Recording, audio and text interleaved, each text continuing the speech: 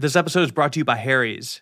Harry's sent me a razor starter kit recently to try, and I put it to use very quickly because I keep myself clean shaven. In fact, I pretty much shave every single day because I have lots of facial hair. It grows back very quickly, and it's also really thick, and it hurts a lot when I shave normally, with a bad razor at least. So I've been using Harry's razors for like a week now. They're very nice. It's a 5-blade razor, and I have to say, it really does effortlessly shave through my normally very annoying facial hair. It doesn't hurt one bit, no tugging, anything like that, and it stayed sharp the entire time as well. I'm very impressed so far. It also has kind of a good weight to it. It's like heavier than normal. I don't know. It's just got a good weight to it. I really like that. I didn't know I liked it before, but now I know I like it. I also really liked the shaving cream just because it smells really good.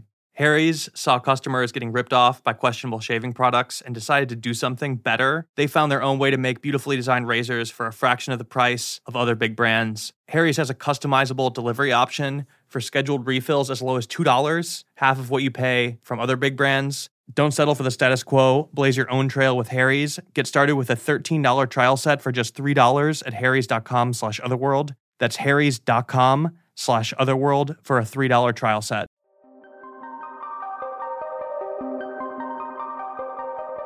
Welcome to Otherworld. I'm your host, Jack Wagner. This is the finale of the Many Things series. If you haven't heard the first 4 episodes, you should go back and start from the beginning. This story has always been so different to me. You know, when most people hear ghost stories, I know that it's easy to be like, oh, maybe this one person just imagined all this. Maybe they had a carbon monoxide leak. Maybe there was black mold. Maybe there's something that they just don't understand yet. It's not so easy to do that with this one. All of these things were witnessed by multiple people.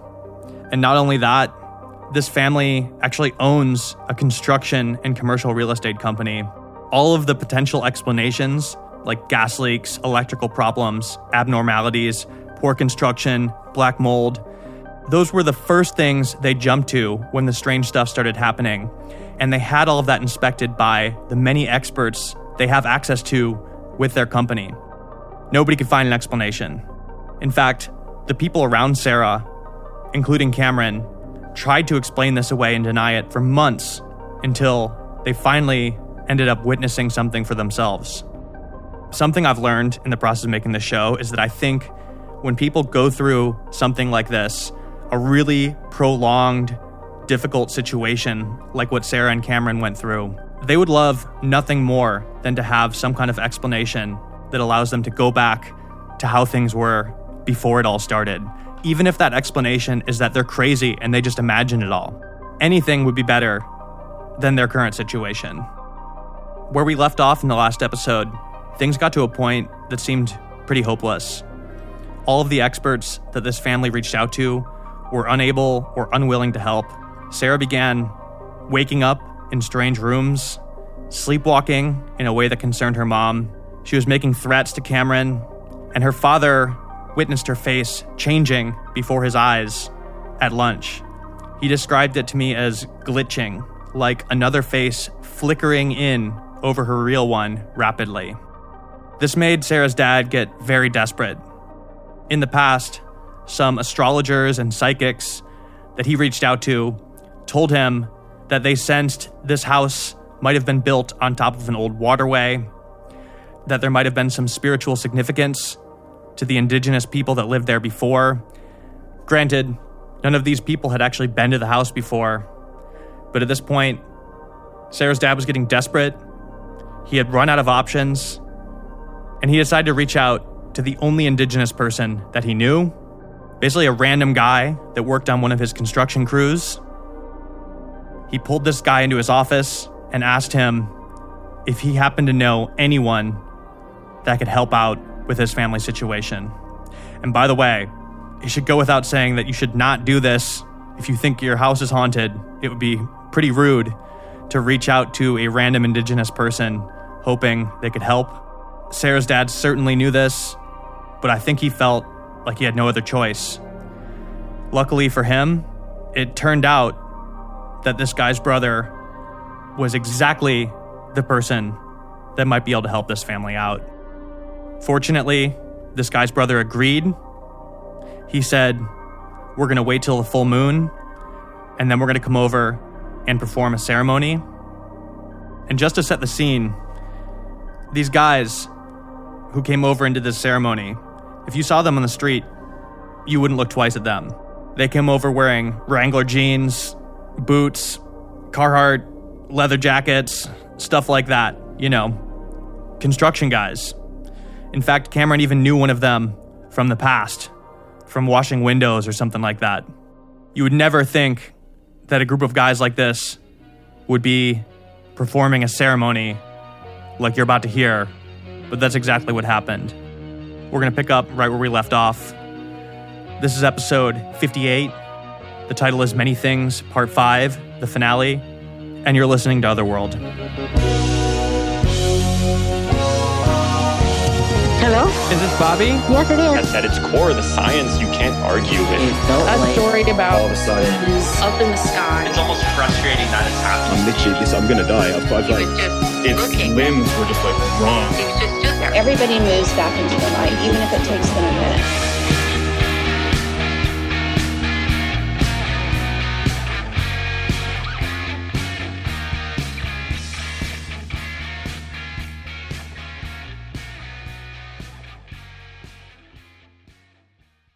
So God loved my dad. He literally went up to the only Native person he knew and said, can you come into my office and talk to me and explain the situation? And was such a nice guy. I always liked him. And he said, yeah, actually, like my brother's kind of like a medicine man. He's kind of like a shaman. He knows a lot about this stuff. Like, we need to talk to him. And my dad talked to his brother and he said, I can help you absolutely no problem. So a ceremony was planned. It was either the 29th or 30th of November. It was like the last day or days of November. And it was cold. I went to the backyard. There's this huge Manitoba maple in the backyard giving shade to a fence. And I happened to look over. It was a sunny afternoon. The sun was setting. And I happened to look over under the tree on the fence line was this gigantic moth. I have never seen a moth that size before. It was just giant and black, dark with some spots on it.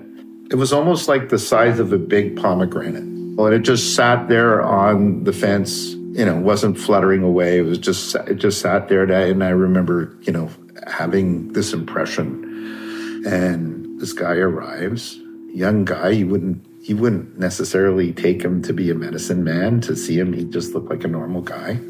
But they had all this stuff with them, right? They had all these I'm going to call them spiritual artifacts that like a peace pipe or an instrument wrapped in clothing, wrapped in cloth.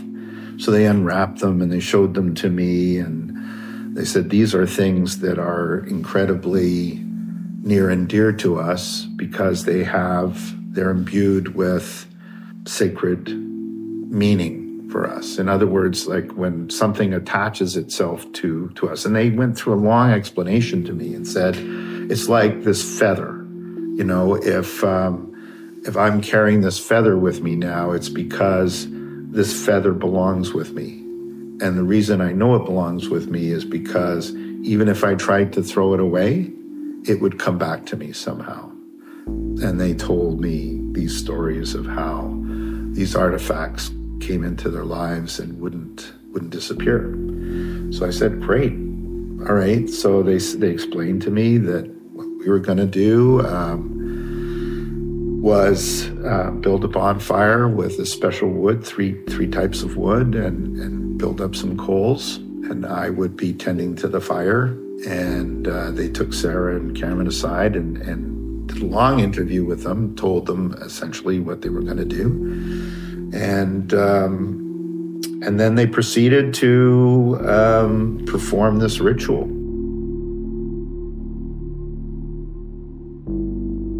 And I remember I came home from work and Peter was like, okay, here's so-and-so, introduced me to them. The one guy I knew, the brother I didn't know. And like he gave me a breakdown of how it was gonna work. And, like he told Sarah to basically remove herself from the house, that this is gonna be a process done by the men. So I come home and I go to him like, I need a beer before this all starts. And he was like a recovering alcoholic. He's like, oh, that's what alcoholics say. And I was like, buddy, I'm like, if you fucking lived in my house for one day, I go, you'd be having a fucking beer before this happened too. So I remember drinking the beer, going in the backyard. This guy's already chopping up firewood or making a fire in the backyard, which is illegal in Toronto. And he breaks it down to me. He's like, okay, we're going to go inside. We're going to start in the basement. And he goes, we're going to go room by room by room. And he's like, we're going to burn this fire outside first. We're going to smoke tobacco and give it a peace offering of tobacco. Once we do that, we're going to take the coals from this fire and we're going to put them in this pot. And he's like, we're going to start in the basement. And he's like, Sarah, you were going to say whatever you want to say to this entity, whatever this thing is. And then Sarah's going to be removed. And he goes, you and I and his brother and Peter, we're going to go through room by room by room by room, open the window, say a native prayer, and close the window. So after the prayer is said, basically you're asking it to exit the house, exit the room, the window's closed, you can't come back in. And I'm thinking, okay, sure, let's do it. Like, nothing can hurt at this point. Let's do it. So I came home and there's like these 4 native guys in my backyard and my dad and Cameron, and they're building this giant fire. And they quickly, hi, how are you? Introduce themselves. They all seemed like super nice guys. And then said, okay, I need to talk to the 2 of you, as in me and Cameron. You need to tell me what's going on. So we sat for like as long as I'm talking to you now, for a couple hours. We sat for a couple hours and we told him everything that was going on and told him all about it. And he didn't look surprised. He didn't look shocked. He took it all in his stride. And he said, listen, I had a dream about your house before I came here. I saw exactly what it looked like. He said, I saw the spirit inside. He said, it's very angry. He felt that it was extremely young, like a young teenager, like 15, 16. And he felt like he had died in tragic circumstances, that he was some kind of a warrior.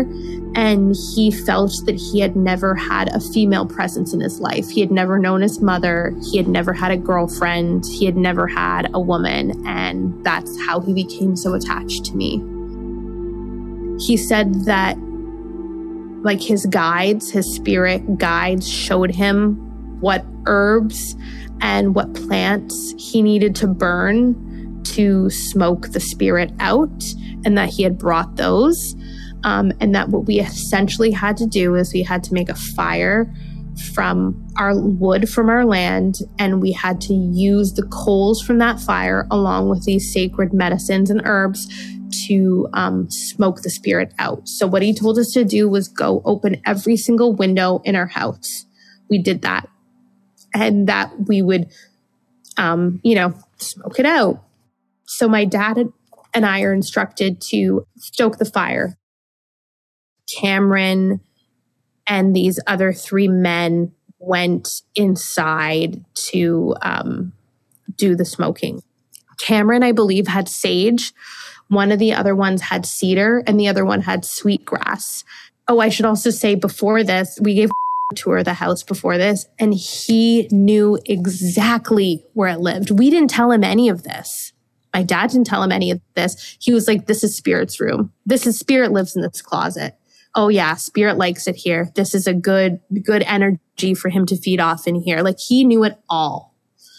And he also told us that, like, I felt bad for him. He told us he had just had a baby 3 days ago, And that's what kind of like made me feel good. Like he wasn't a bullshitter. You know, if he was leaving his 3-day-old baby to come and help us, he was like, oh, my baby protects me. It sends me good light. And, you know, made me feel like these guys were really genuine and they really genuinely did want to help us. And I still believe it to this day that in the end, that's what saved us. Is like, these guys could have resented Cameron and I for like a lot of different reasons. And there wasn't an ounce of that. They were just genuinely so nice and loving and caring towards us and just very charitable in what they did for us.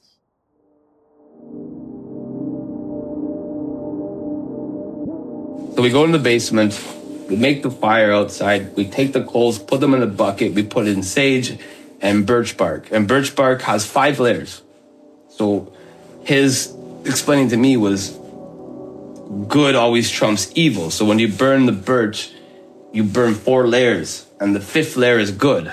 So when you good, evil, good, evil, good, evil, good, the burning of the last layer is good, and it will remove the spirit. So I'm like, sure, let's do it. So we put in the birch bark. Sarah and I go in the basement by ourselves, and I have the bucket, and we look at each other, and like I start tearing up because I'm thinking like, this is fucking serious now. Like, not that I looked at it as a joke, but I looked at it like, is this gonna work? And if this doesn't work, like what is gonna work? And what options do we possibly have after this if it doesn't work? And I got fucking scared, and I was like, there's not a lot that scares me. Not that I'm trying to brag, but you know, I've been through a shitty life. So I was like, fuck, let's go. And like, I can't recall exactly what was said between me and Sarah, but basically looked at her and I just said, you know, please leave us alone. We mean no harm to you. We want to build a life here. We want to have a family. Please move on. Go, you know, just remove yourself from our situation so we can live our life. And she said something along the same lines and she left. And then they came back in and we opened up every window in the basement and said whatever, obviously not a prayer, but whatever was said. By the time we went through every room, and this is by far the most fucked up thing that I've ever been part of or ever seen in my entire fucking life. We went to every single room, opened the window, said, you know, the Indian prayer, the Indian whatever. And we went to the room that the door was fucking slammed on Sarah's brother. That was the last room we did. And I remember looking in the bucket when we got upstairs, and I'm like, I went to the gentleman, I said, should we get some more coals? I go, because those coals are dead. I'm like, there's barely any smoke coming out. There's no birch bark left. Like, should we reload it? And he goes, no, it's the last room. It's fine. So I opened up the window in the last room where we saw the writing on the back of the wall or the back of the door. We said we had to say. I closed the window. We walk into the common hallway to go down the stairs. And I look in the bucket and it's like, it looked like smoldering leaves. Like there was no substance to the coals. They were gone. And he goes, he's like, I have a feeling we got it. And he said that, and the bucket just exploded in flame, like 4 feet in the air. Shot up so high, he dropped it. I grabbed on the ground. There's like, you know, I've never seen 4 feet of flame shoot up from coals that were like you would have from a cigarette butt. When it dropped, there was nothing even to clean up. It wasn't like there was wood and ash and shit that went everywhere. It was nothing. I picked up the champagne pail, whatever the bucket you want to call it, and it was gone. It was like a flash in the pan. The medicine man took a bucket with some of the sacred wood and the coals, and as it was smoking, billowing smoke through the house, I think they were doing incantations or prayers, First Nation prayers. The smoldering fire just went like 6 feet high, flames. Just like he said, if my head had been over the pail at that point in time, I would have had third-degree burns. So this flame came rising out of the pail, and then the fellow said, okay, now we open all the doors and all the windows and let the spirits out. I remember picking the bucket up. I had no shoes on. He goes, let's get out of the house. He's like, I think we got it. I'm like, I remember we all ran down the stairs and went outside, and like he made me say one more thing before I closed the front door. And I had the bucket in my hand, and I closed the front door with no shoes on, bare feet, ran outside, looked in the bucket, and it was like literally empty. There's nothing in it. Like there's nothing that would allow a flame of 4 feet to shoot out from. And he told me, he goes, I've never seen something like that in my life. He goes, so I think we got it.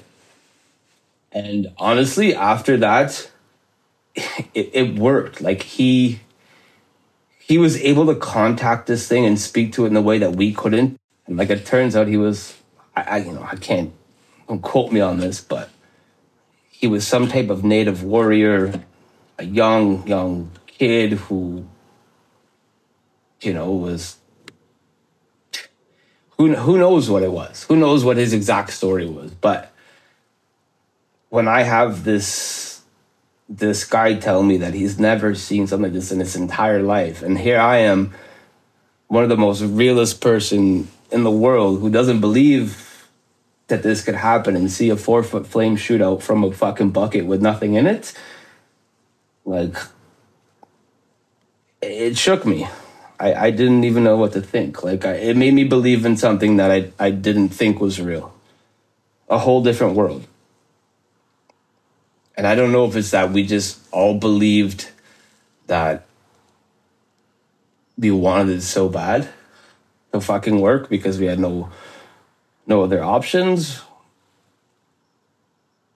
or that he knew what he was doing. But I'm going to tell you this right now. As real as I drink this Busch fucking beer, I have never seen any of that in my entire fucking life. Ever. And it scared the shit out of me to this day. And you can put that right onto your podcast. If anybody wants to say anything, tell them to fucking call me. Because it was fucking insane, Jack. It was insane.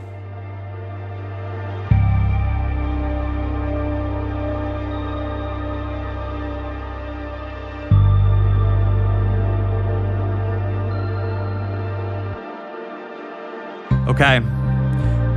We have to go to a quick ad break, but we'll be right back with the rest of the story after that.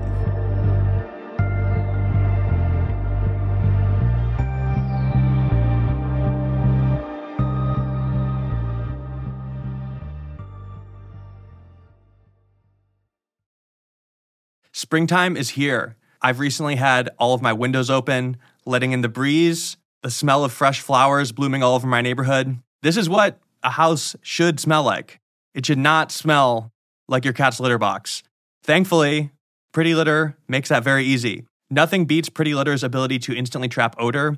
It's ultra absorbent, lightweight, low dust, and 1 6-pound bag works for up to a month. It also gives me peace of mind knowing Pretty Litter's crystals change color to indicate early signs of potential illness in my cat, like urinary tract infections, kidney issues, and more. This is especially useful now that my cat is hanging out constantly by our screen door, getting visitations from coyotes, raccoons, squirrels, other cats, who knows what else.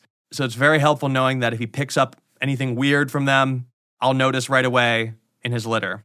When I first got my cat Merlin, I tried using the cheap cat litter that comes in those huge, giant bags from the pet store.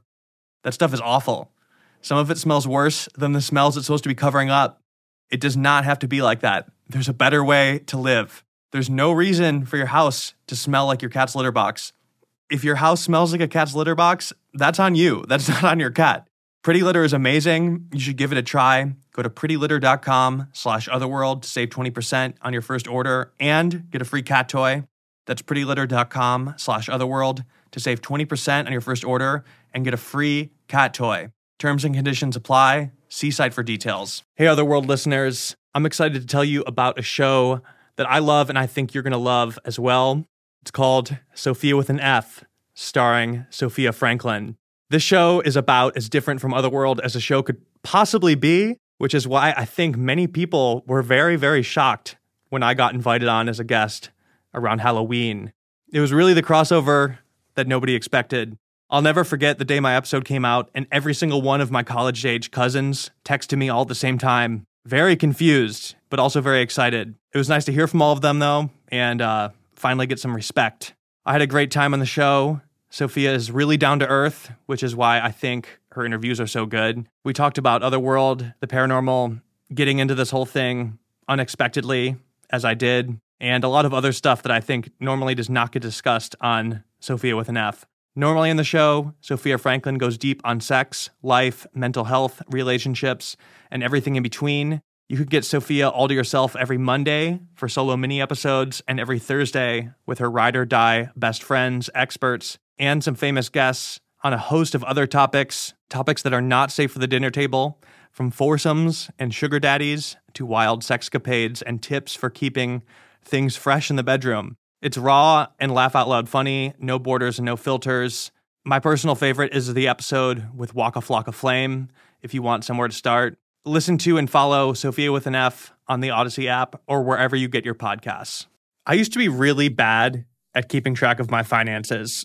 A very stupid part of me believed that if I just don't look at my bank accounts and my credit card statements, the money will all still be there, even if I spent it on stupid stuff that month. Well, that's not how it works. I learned the hard way. It's quite the opposite. Usually, when I finally did look, I'd notice that there was some subscription I'd been paying for that I forgot to cancel, or I got overcharged for something and it's too late to fix. But now I use Rocket Money to keep track of all of that for me so I don't have to worry. Rocket Money is a personal finance app that finds and cancels your unwanted subscriptions, monitors your spending, and helps lower your bills so you could grow your savings. Rocket Money finds all of your bills and subscriptions for you, lays them out, and gives you the option to cancel them automatically, or it can negotiate a lower price for you. I recently tested this out on my internet bill, and they were able to negotiate a lower price for me. I saved like $300 doing this. If you're like me and you get scared checking your accounts, Rocket Money might be your savior. It's nice having everything in one place and under control. I promise you're going to be very happy once you finally do it. Stop wasting money on things you don't use. Cancel your unwanted subscriptions by going to rocketmoney.com/otherworld.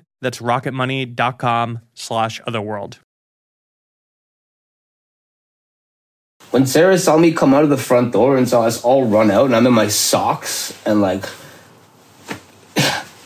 I think her jaw like kind of dropped too, because she just sat outside the whole time waiting for us to finish this thing.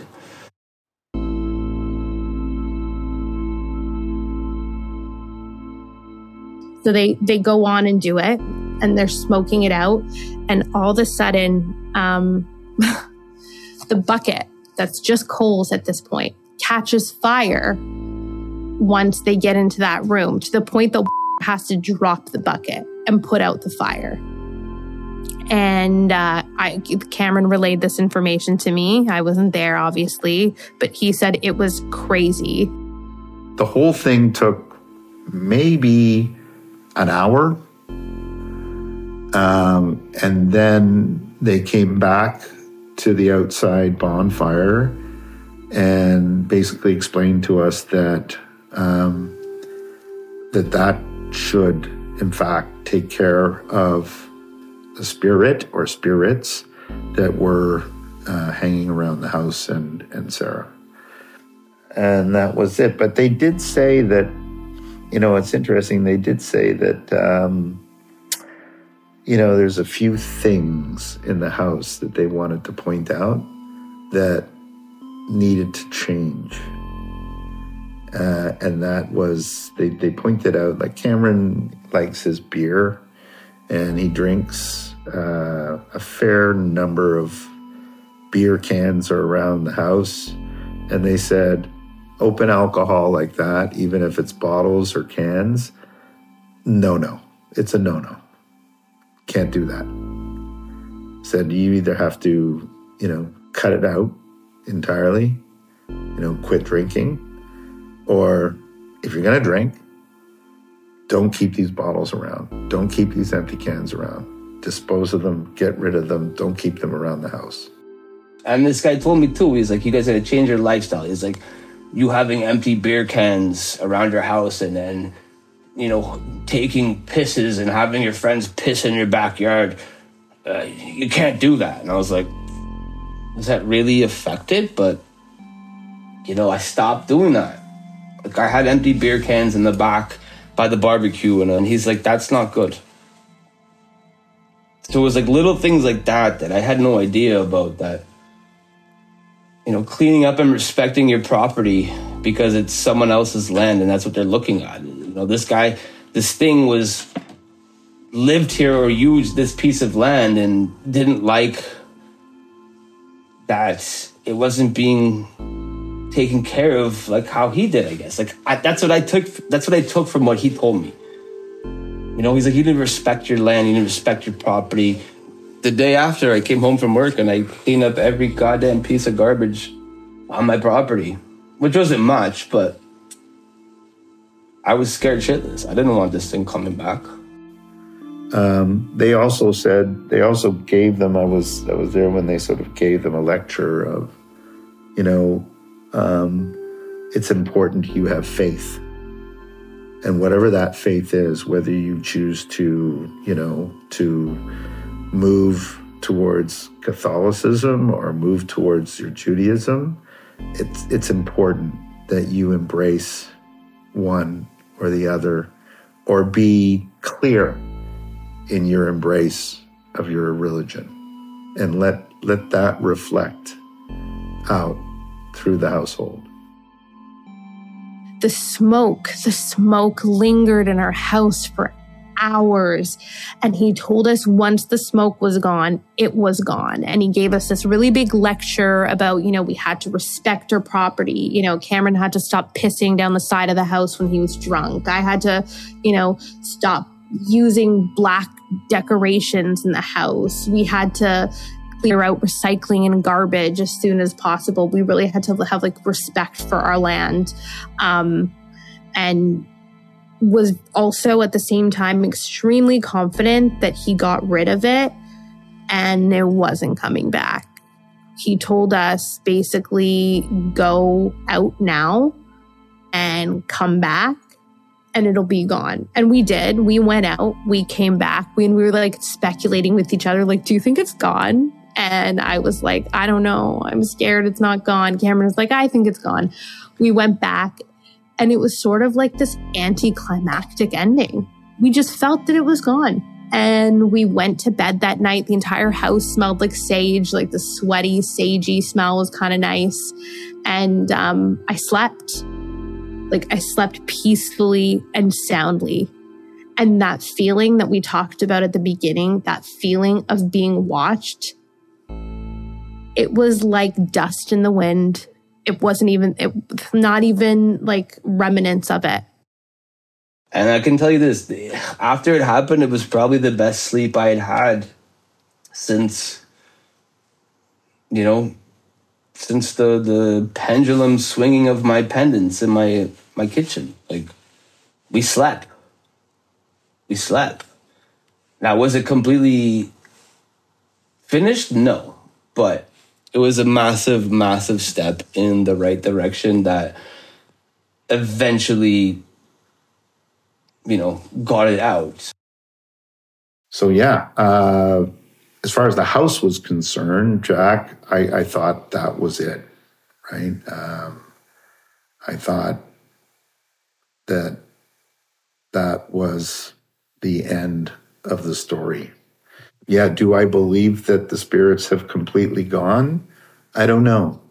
I still wonder. I'm still suspicious.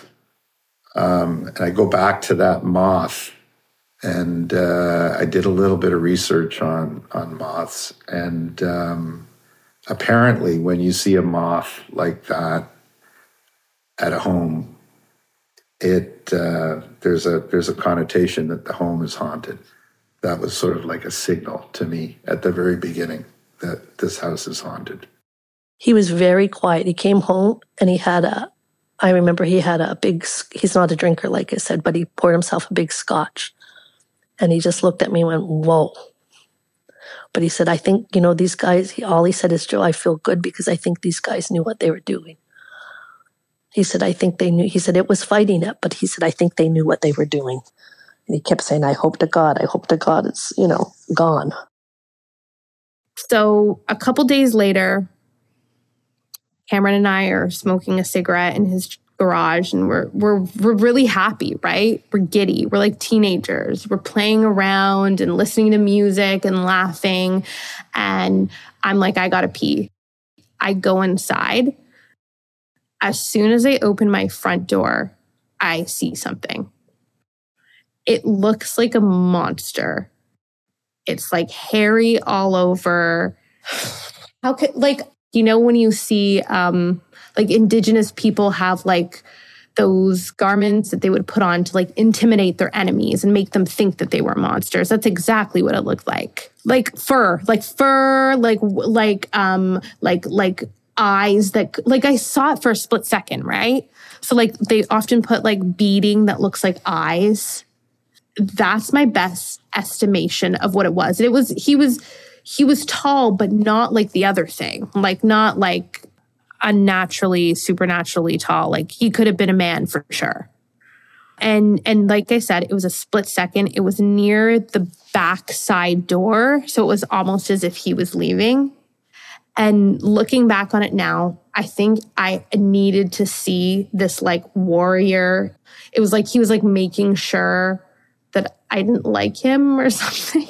Or he just wanted to show me what he looked like to get some form of satisfaction. And after that, it was well and truly gone.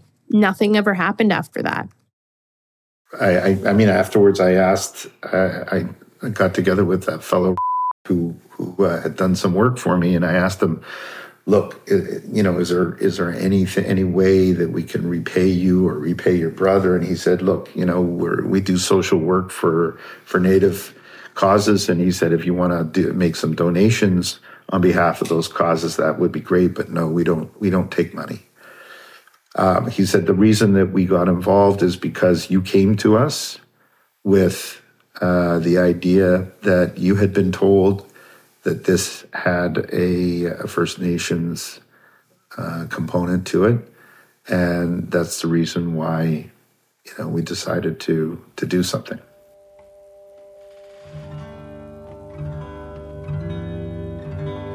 I'm the type of person that I cannot have someone do for me without me doing back for them. That was killing me that he did this for me and he changed our lives and saved us essentially with his kindness. And I kept trying to, my dad kept trying to offer him money and he wouldn't take it. So what I did is I started contacting Native charities. Can I do this for him? Can I give on his behalf? And I did that. I tried to ask him if there was anything that I could do. He was insisting no. We had a couple emails back and forth no, it's fine. I'm so happy you guys are doing better. Actually ended up somehow, I don't even know how I figured this out, but somehow I ended up paying off. He had I don't know, $500 in outstanding library charges. And I ended up paying those off because I just wanted to do something for him. And I wanted to nail down that he really did help us and that I was somehow deserving of it. And and then we had a couple emails and where he was so happy that you're doing better and blah, blah, blah. And then we just never heard from them again. Not only did he did a lot of stuff for us, and he was our go-to guy for a lot of stuff. And he literally disappeared into thin air. He wouldn't answer emails from anyone. He wouldn't answer phone calls. It seemed even his number was disconnected. They just disappeared off the face of the earth. I feel even after everything, I feel I never really got to do a proper thank you to them. Because truly, at the end of the day, their kindness, their like unabashed kindness to strangers really is what saved us in the end. They could have said, well, I don't know, figure it out, you know, or they could have chose not to help us at all or not even listen to us. And they really, really saved us. And it's weird. It's weird that we don't even have any contact with them anymore, that they've disappeared off the face of the earth, and they had such a huge impact on our lives. After it was over, I just wanted to move on, okay? I didn't like have a lot of like philosophical downtime to like think about what this meant or the implications of it. But now I think about it, and I think it's maybe not a fluke that this happened to me, that I think I probably in some form or another agreed to do this. I don't know about in a past life, but I kind of do believe in like sacred, what do they call it? Sacred like promises that maybe you make with God or like a God figure before you come into this world of like things you're willing to deal with. I had something else really traumatic happen to me as a child, and I think that I went through that so someone else didn't have to go through that. I really believe that. That's like something I've used to get through it. And that I'm a really strong, I know I'm like a really resilient and strong person, and that maybe someone else couldn't have handled this, but that I came out on the other side much stronger, much deeper in my love for Cameron, and much deeper in my love for life. And something like this, it's just like being sick. You're like, oh my God, like this is life. Like after it was over, like this is living life. Like being in a house where there's not something terrorizing you. Like how great is it just to like hang out with your boyfriend and like watch a movie and like laugh and like have a glass of wine. Like maybe you don't appreciate those things when you're just like living a normal life, and then something like this takes you out of it, stops you from like enjoying the like little things that we take for granted. So I think that this has actually made me grow spiritually as a person. And I don't mean this like this experience with the haunting. I mean this experience doing this podcast with you, because it's given me time to reflect on all of this. And I think too, I don't want to like say this like black and white, but I think me and Cameron went through so much after this. Like I said, it's almost like there was like a little lingering curse or like something that we still had to like play out. And then coming back together was just like this, like, I mean, this sounds corny, but like this amazing gift from God to come back together and to have a family, you know, so fulfilling for both of us in different ways because of who he is and what he's went through, and because of what I am and what I've went through, for us to come back and have a family and be together and have this little girl who she is a gift of all gifts. She is everything amazing. It's almost like that's like, okay, you went through all of this, but now this is the good part, and this is your reward for maybe putting up with some spiritual turmoil.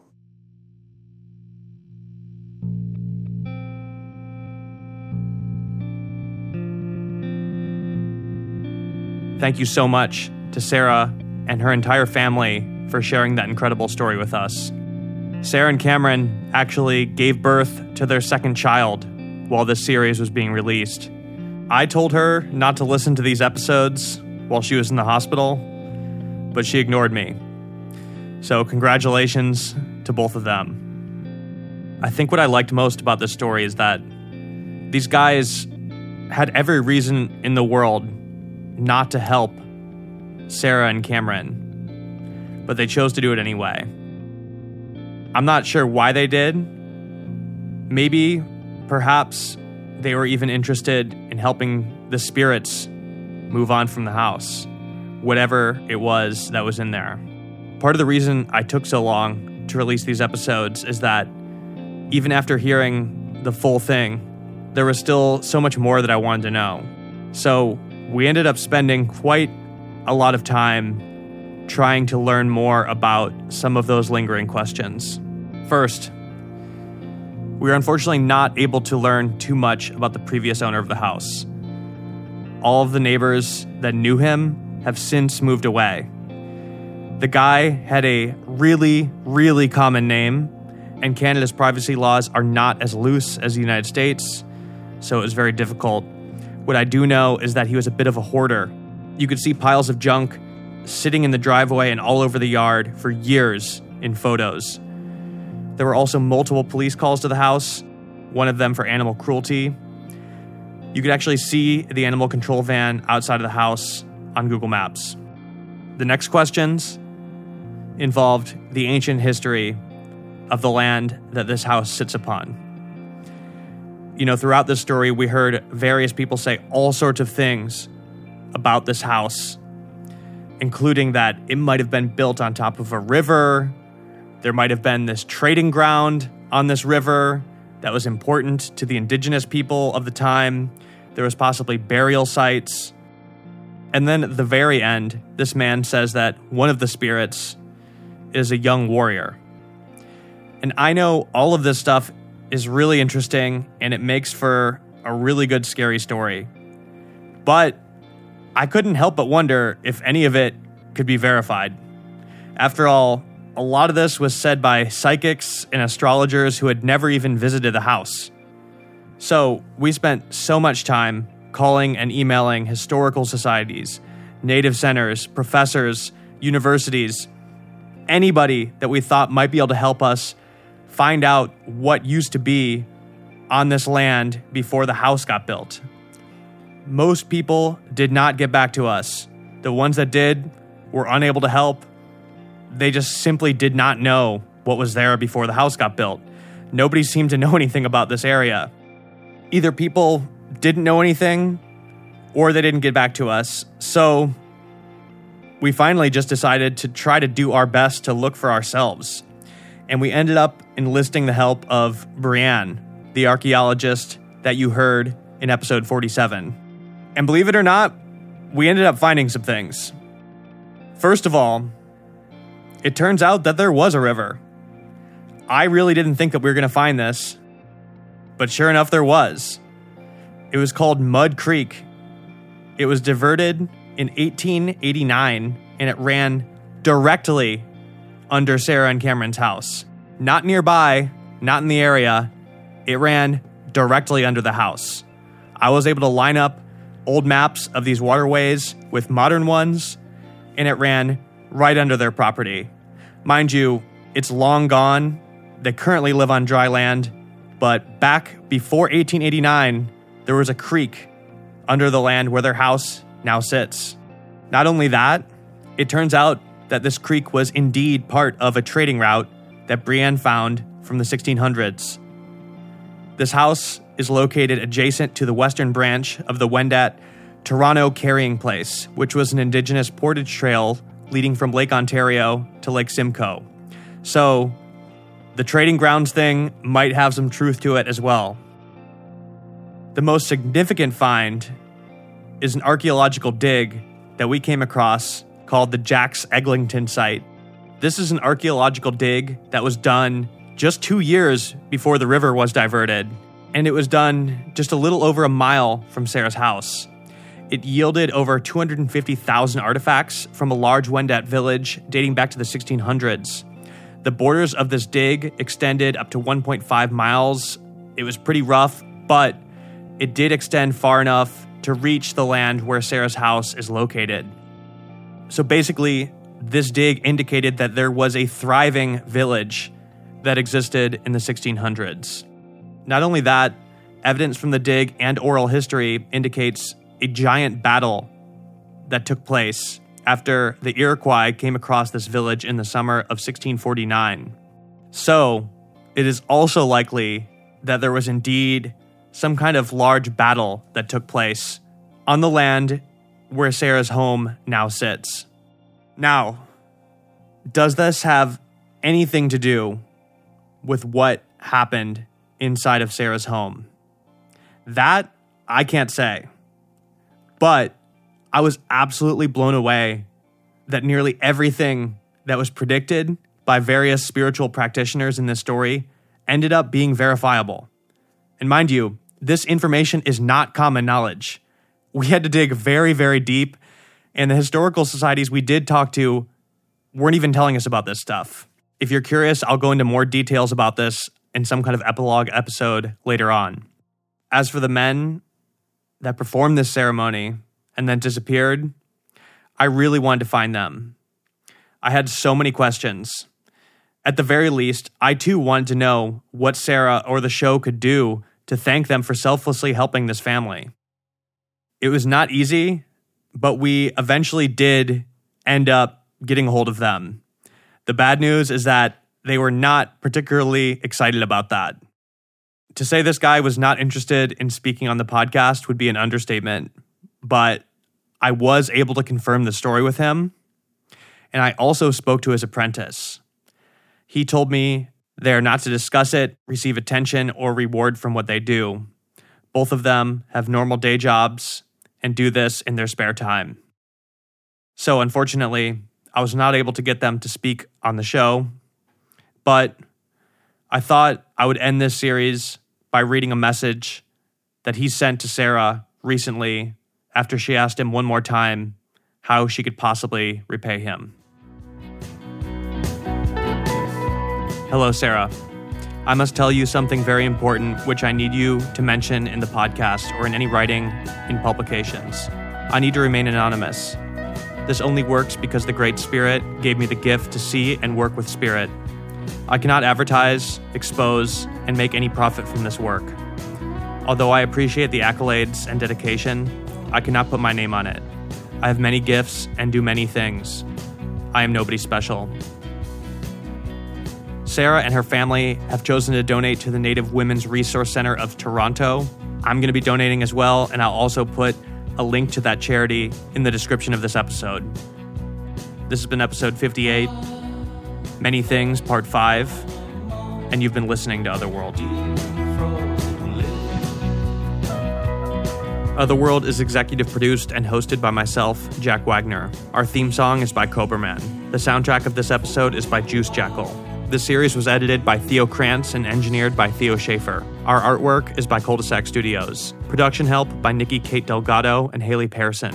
Also, a special shout out to Brianne Diornellis for helping us with research, as well as Nikki Kate Delgado, who is a major help. Please show us your support by subscribing, leaving a 5-star review, and telling your friends. If you want to hear bonus episodes of the show, you can become a patron at patreon.com/otherworld. Our social media is @otherworldpod. Thank you to the team at Odyssey: JD Crowley, Jenna Weiss-Berman, Lee Reese-Dennis, Rob Morandi, Eric Donnelly, Matt Casey, Casey Klauser, Maura Curran, Josephina Francis, and Hillary Schuff.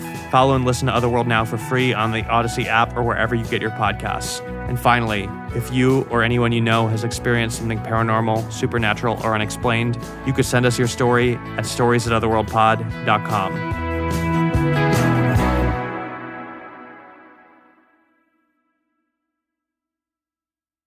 Do you want me to turn the light on? Yeah. Okay. It's be scary because I don't want to be open or else the dark will come in.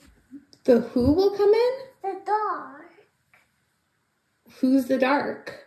The dark in my closet. Who's that? The dark in my closet. I just told you. What dark? I don't see anything. I just see the light on. Is it big or is it small? Big. Oh. Does it say anything? No. What color is it? Black. It's black? And where does it go in your room? Right here. On your bed? Oh. Why is it so scary? Because it's a monster. But what makes you think it's a monster? The head is the monster.